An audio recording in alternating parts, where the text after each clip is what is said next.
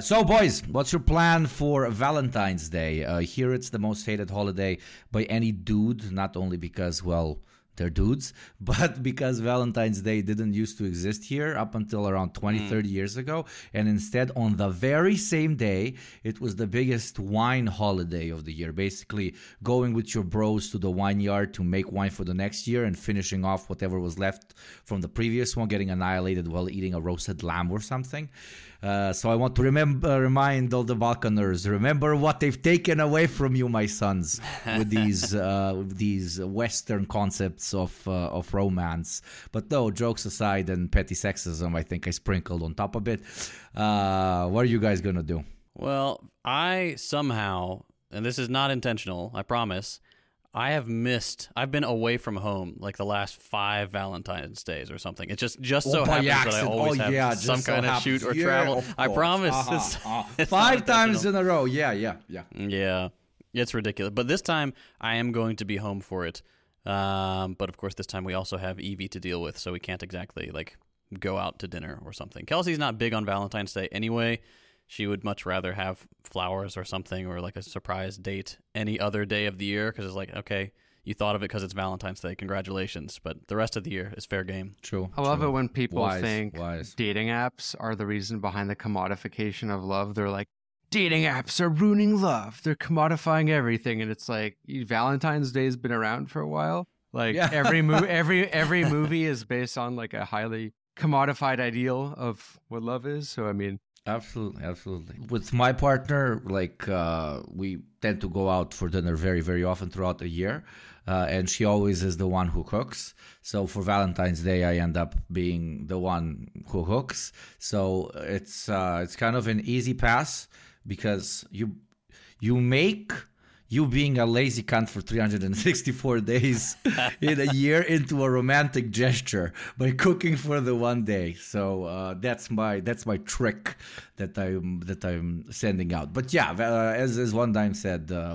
sneaked in very astute analysis. I don't, to an extent, romanticism, not in the literary sense, but what we call romance now has always been just a massive amount of sexualized virtue signaling that you're sending your partner to kind of make up for all the real shit, quote unquote, that you haven't really given enough time or consideration in your relationship for the past decades. But I lit some candles and put some fucking rose petals on the bed. So now the heart beats faster and you forget all the stupid toxic shit you've done before.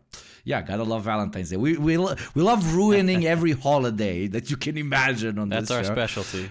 Pretty much. But anything else going on, boys? I have a couple of important questions. First, since we have an official Canadian on the show, I'm going to need an answer to Trailer Park Boys versus Letterkenny real quick. Oh, Trailer Park Boys, because I haven't... Thank God. That's the only one of those I've watched. Letterkenny's fun, but Trailer Park Boys has captured my heart. I've watched it all the way through like 5 times. Fuck it's A-Bud? Probably my favorite show. Fuck A-Bud, eh? I just watched, just before this, I was eating lunch, and I watched Shit Blizzard episode where Leahy springs Cyrus and the other dudes out of jail, and Julian's handing out guns to Corey and Trevor, and he gives one of them a sawed-off, and Trevor's like, "Julian, this is a pirate's gun," and that kills me every single time. If you've ever seen the show, if you've never seen the show, please, for the love of God, watch Trailer Park Boys. And I've joked in the past that if my channel ever just like starts to tank, I'm going to turn it into a Trailer Park Boys analysis channel, and that will be the final iteration of Second Thought. But I'm glad we have your blessing acknowledging the superior Canadian television program. Yeah, you gave me Vietnam flashbacks of my youth days, my youth degeneracy days. Just walking around saying, "I'd have a dart." No, yeah, the Dart Squad, eh, bud? Oh, if you want me to, okay, explain me what the fuck is the Dart Squad? Darts are like cigs. Ah, yeah, okay. And a Dart Squad is just like a group of friends who smoke darts. Okay, so all my friends in the middle. Okay. Yeah, I was gonna say this sounds like Ugopnik.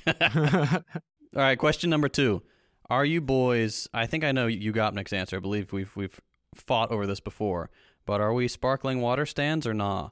Because I've been exposed to a new one called Rambler, which is a Texas local.